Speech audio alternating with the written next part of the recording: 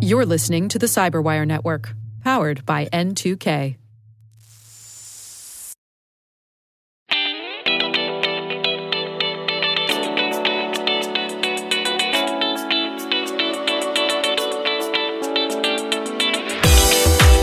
Hi, I'm Brett Arsenault, Chief Information Security Officer at a little company called Microsoft. Recently, I was approached by some customers who are really struggling with the complexities of the security threat landscape. In particular, just looking for practical advice. With the increase in threats, with the changing landscape and digital transformation that's going on, people were really trying to understand from experts what could they do practically that would actually help them in this new threat landscape we're living in today. And I realized how fortunate I am to have met with some of the sharpest minds on this topic, whether it's competitors, vendors, internal Microsoft people, government people, who all share a vision for a mission on how to better protect ourselves. This created an opportunity to take some of those learnings and share them in this podcast series. Hopefully you'll find this interesting. I know I'll learn a lot from it. Welcome to the podcast, Amy Coleman. Thanks, Brad. I'm thrilled to be here. I can't think of a more interesting topic, obviously, with everything going on with COVID and people in many parts of the world returning to work. And we always think about this in people, process, and technology. In my role, a lot of times I'm cast as just a technologist, but obviously, being part of the COVID team, we think about, our people in particular as one of the most critical assets we have in any company, but certainly here at Microsoft. And so as we think about both when COVID first happened and we were sending people home and the return to workplace, how do we keep people productive, secure, and healthy is such a key part for us. And I couldn't think of a better person to talk to than you, Amy, from HR and how we think about our people and make sure we do all those things and all the lessons we've learned. And I mean, you've been amazing in leading this effort as part of the COVID response team. So just was really excited to talk to you about it. Thanks, Brad. I'm happy to be here and happy to know that people are on top of your mind, less than security and other things. But yeah, thrilled to be here. And it's been great to be working with you and your team through the COVID response. Yeah, exactly. When I took the role from the product team to this side of the business, we did say crisis management should report into the function because how you respond to a crisis for a security event or a natural disaster or even pandemic was part of the planning. There's a set of consistent things you have to go do, a set of principles we guide ourselves to. So, I think that's been super helpful. I think about your role, and when you go back to January 2020, even December, when we first started seeing some of these things, like maybe just play back from your perspective a little bit on, what were the initial conversations like and what you were thinking, thinking about representing all the people for the company. Yeah, it's a good question. It's like many other things at this company, sort of how did I find myself in the middle of this response team and what was it like back then? Now that we're, 14 months from there. And I remember the day as we were starting to, if I think back to that time frame, as we were starting to think through sending all of our employees home, which, at the scale, 140,000, I don't know exactly the number we're at across 100 plus countries, sending everybody home or sheltering in place. Sending them from the office is probably a more accurate description. And I remember getting a call from one of my favorite attorneys saying, hey, we have this team that's come together that I think you need to be a part of. There's various people in HR, including our public health expert, but there's nobody sort of pulling together what is the HR response going to be and all the issues we're going to have with all the movement of people. And hey, could you join this team? Little did I know what it would become a bit of a full-time job. But if I get myself back to that place, I think about the scale in which we were trying to do this.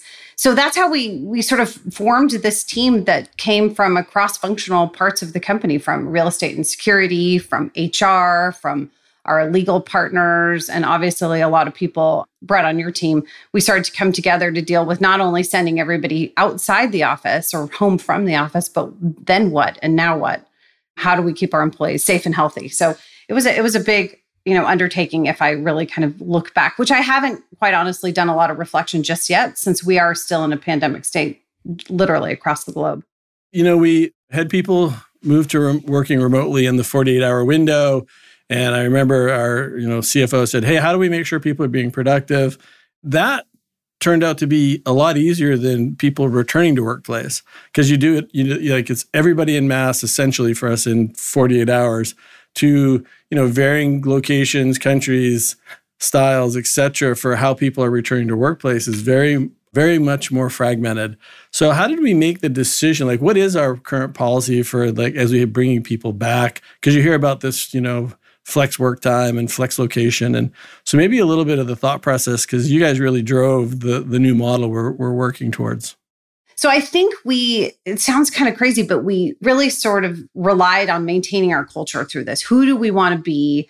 Who are we now? Who do we want to be in the future? Where do we want to be on the flexibility scale? So some of the things that you know well, Brett, we relied a lot on the workplace stages so we could clearly communicate when people could start coming back. So I think that was the initial question is when can people start coming back and why can they? And so all of the data, the health data and the metrics, and then the regulations and the policies that they need to go. So our stages gave us a way to communicate that out to employees and leaders, and then we could dial back and dial forward. And so that gave us clarity. And then we needed to define the stages in that.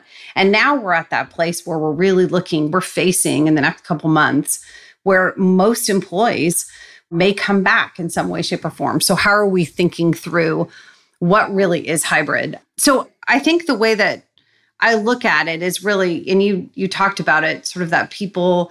We have a physical spaces, places, and people, and processes is some of the ways that we're really looking at it. And on the people side, we're starting with policies and we're starting with principles about how do we look at flexibility? How do we look at remote work? What are our beliefs about where employees are most engaged? So the interesting thing about this pandemic is it really cracked the world open to say, hey, our employees can be more productive or be as productive if they're most engaged. And if you live and work where you're most engaged, we will get more discretionary effort. We will get more engaged employees. So we started with some of those principles, and maybe those are more beliefs. And then we started to build what are policies on the ground. And as you know, Brett, that's when it gets super complicated because of the breadth of our businesses, because of the breadth of our reach of the globe.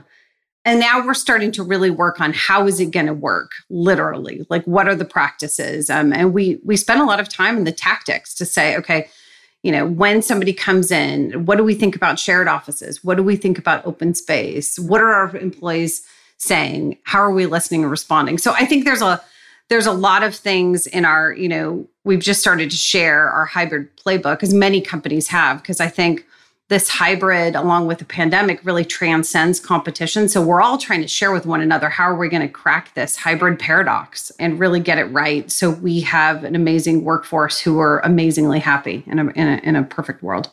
Yeah, no, it's totally get it. I'm curious, because you mentioned the workplace stages. Can you just share for people that is what the stages are?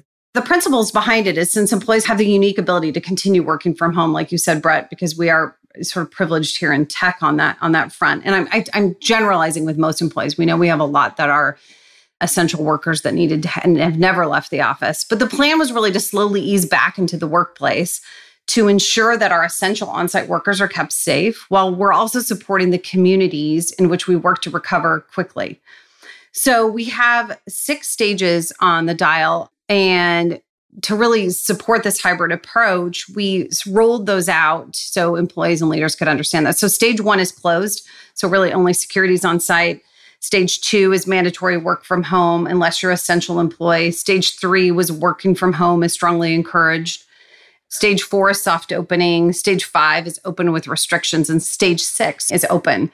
We've modified that as we've learned more about COVID, how it actually reproduces, the different variants. So again, that public health team, the data scientists have really helped us think through keeping employee health and safety top of mind in all these different stages. Yeah, that's super helpful. And I think that obviously we've talked to a number of companies, like you said, because the pandemic sort of transcends competitive nature and sharing how we can, the rising tide lifts all boats in these scenarios. Speaking of the global nature and the variations, both in regulation, but also in, health status of different locations. I think a good example, I think Satya recently in the stuff we were doing, our CEO mentioned that in China, for example, 81% of our employees are going back to the work site 3+ days per week compared to pre-pandemic time. And I know I get to look at these numbers every week. And then in Australia, in-person attendance is just 19% of what it was pre-pandemic. And so where you have similar stages, but very different culture, different views on how to go do that workforce. A little bit, if we could, just how you think about that, relative to, obviously one size doesn't fit all, but I'd love to hear your thoughts on where the cultural attributes are and how we support that.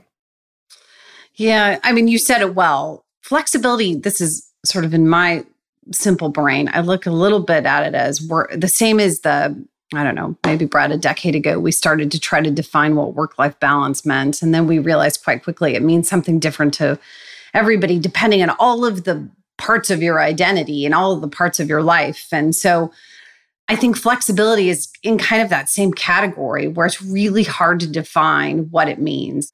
It could mean something, for me, it could mean that I have the flexibility to go do something, but I'm willing to work whatever hours it takes to do my job. For somebody else, it might mean that I stop work at a certain time. For somebody else, it might mean that, I live near the community that, I most identify with. So I think we're finding that it's really hard to define. So listening to our employees is our best bet in helping us define at least the groups of flexibility that we're starting to think through.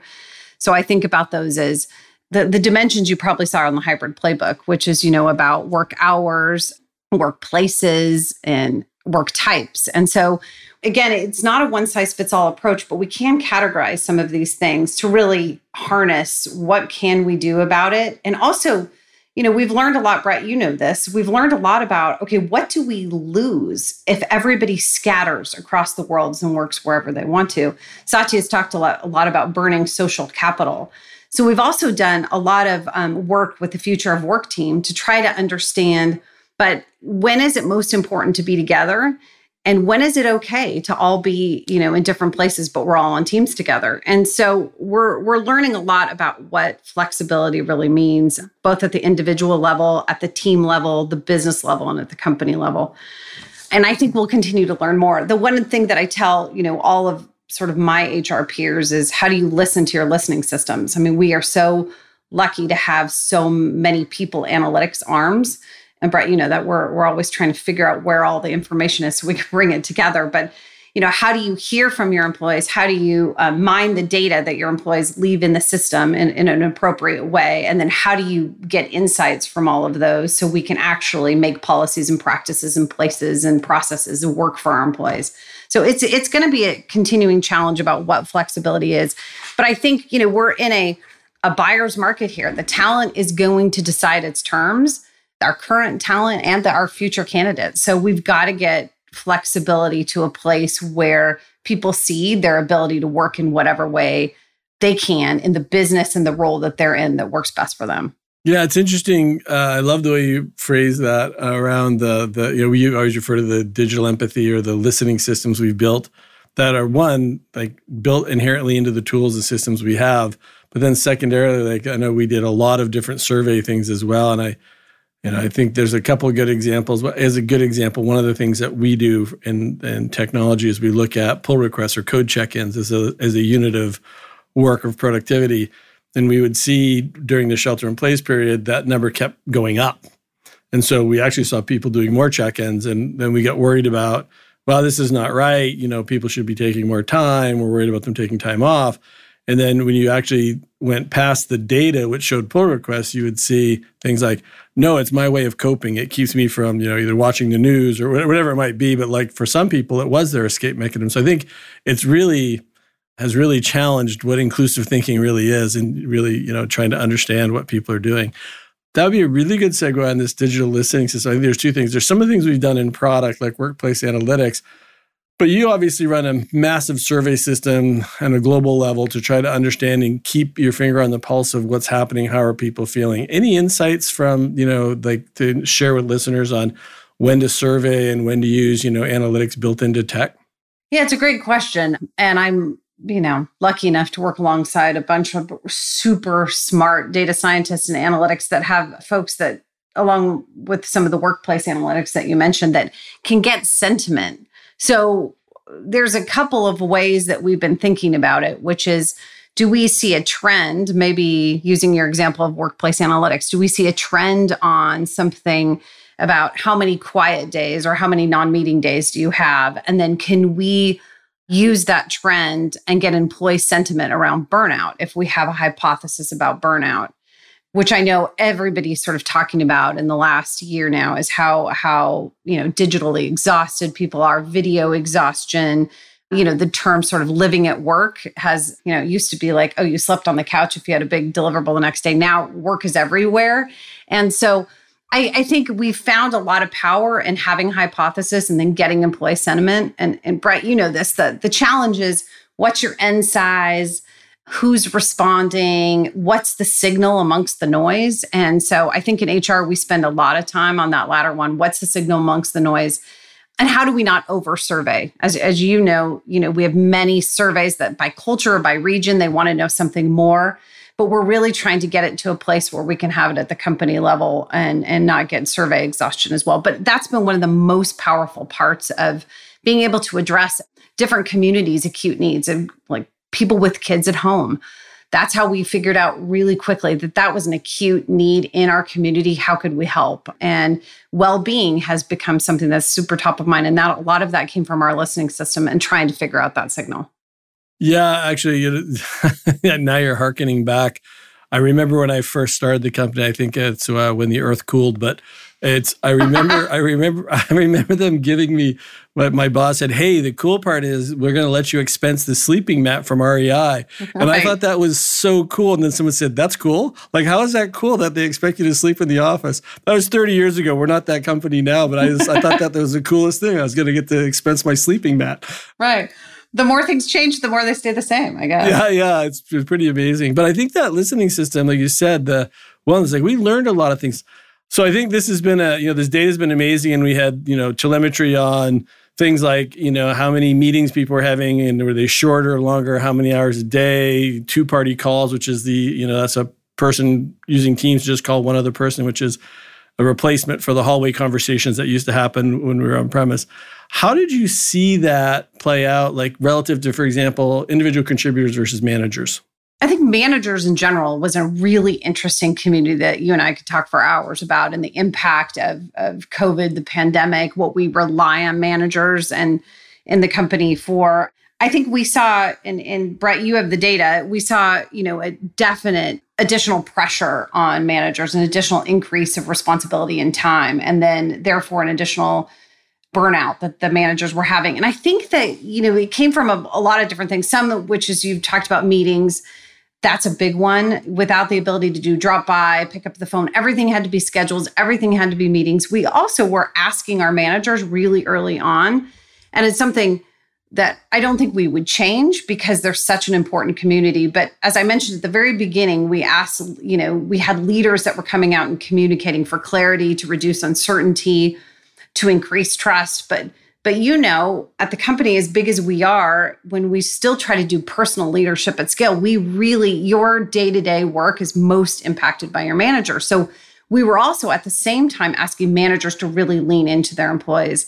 And we use the model, coach, and care as our principles around management, but we really put that huge emphasis on care. So we saw managers having a lot more work because they were doing check-ins with their employees. They were seeing how they were doing. They were just leaning in much harder than they ever have, not only for the work and the deliverables, but are you doing okay? Is there anything I can do for you? Checking in on your mental health, on your well-being, on is your family okay? So we saw an additional burden really early on in the managers, like you said, with data and some of the analytics we saw, but we also then quickly put in some support for managers to try to get them resources really quickly.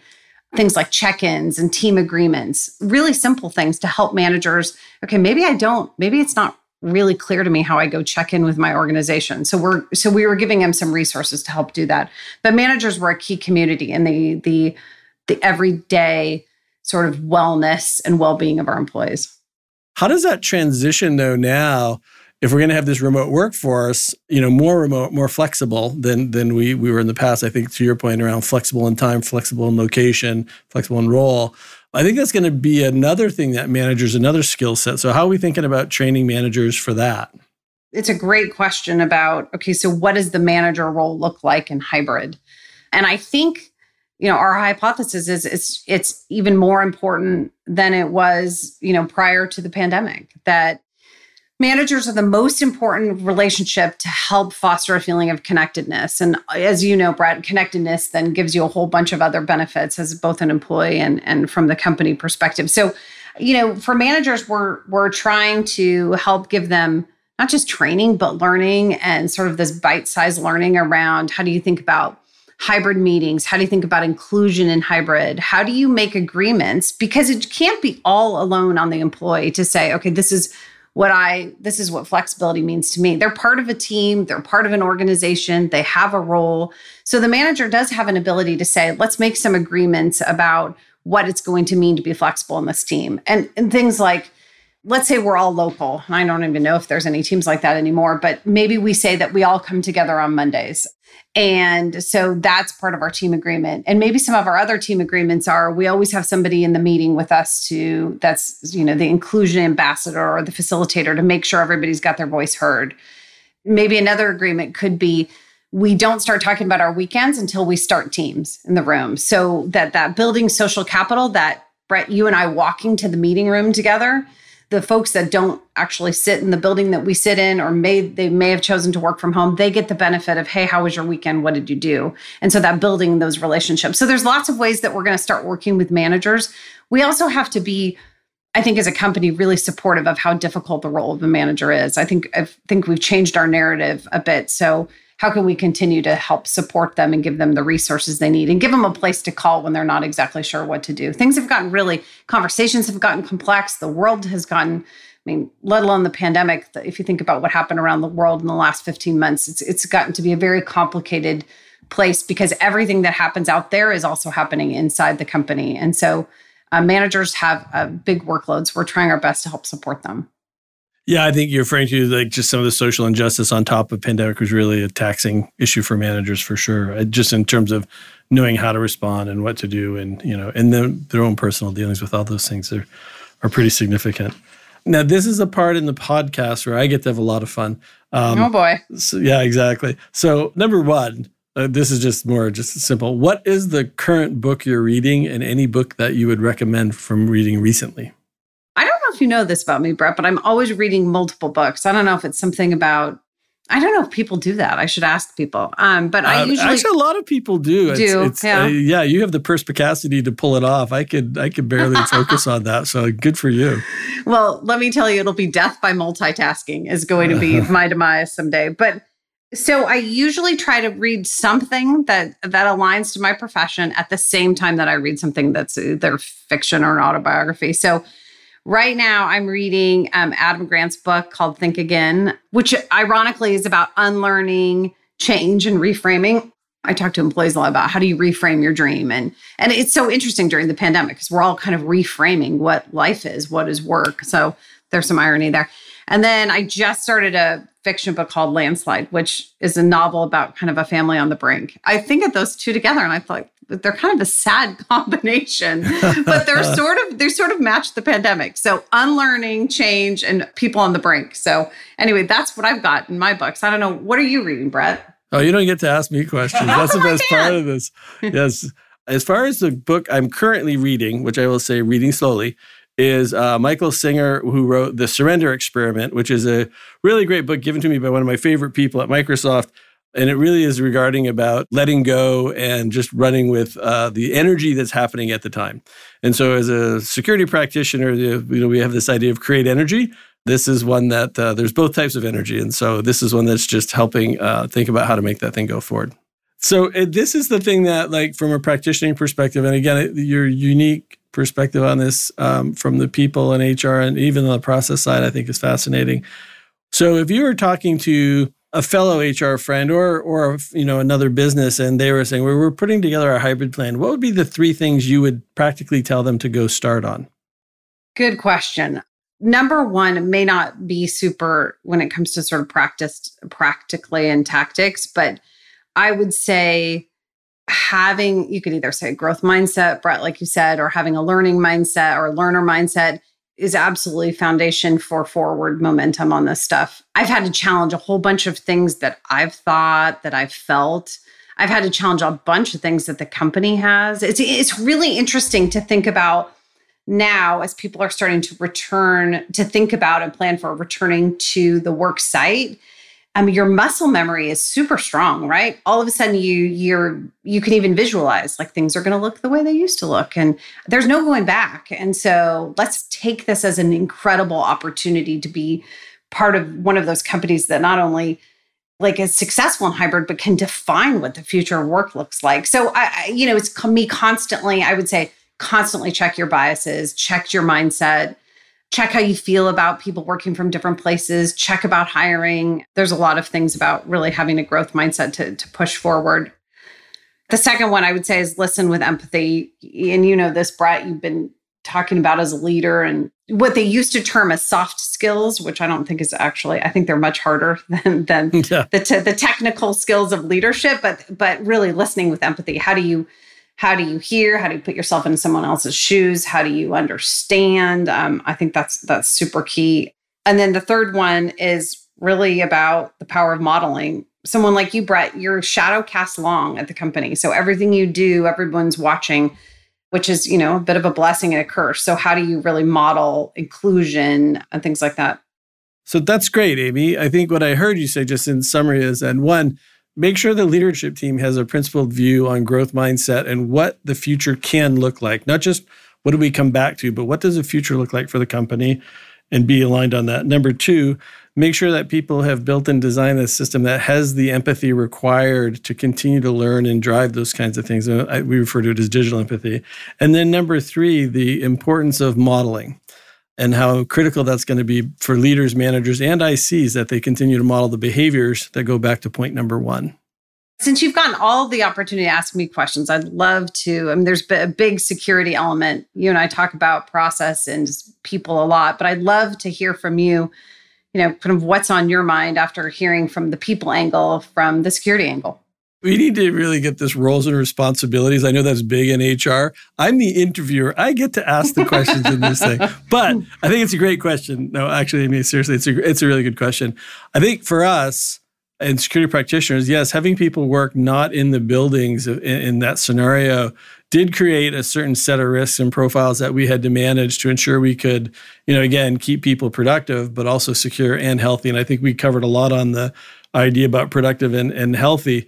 On the secure side, we did a podcast with Mark Rusunovich and also with Emma Smith from Vodafone on just the concept of zero trust. And luckily, in our scenario, 5 years ago, we had started that model where we just assumed you weren't on a corporate network anyway, and we assumed breach. So we largely, for us, even despite the going to over, a 97% remote workforce, we only had to make a 1% budget change in our VPN capacity because we'd already designed for a system like that. But I think it's totally fair. And I think there's some physical security aspects that we, in the hybrid workplace guide, we walk through what the security aspects are. So yeah, I think we were fortunate we'd been working on it. And there's some best practices there that people can call into the other podcasts, or they can take a look at that paper. And I think that'd be great. I would also say it's super important for the security team to stay closely and tightly interlocked with the HR team. And so I think that's been a super good thing for us to go do. So I appreciate the ongoing partnership that we've had. And thank you for everything you've done, both for Microsoft, but and the security team. Likewise, my friend. It's been a pleasure. Thank you so much. Thanks for listening. I look forward to our next episode. And remember, stay safe and stay secure.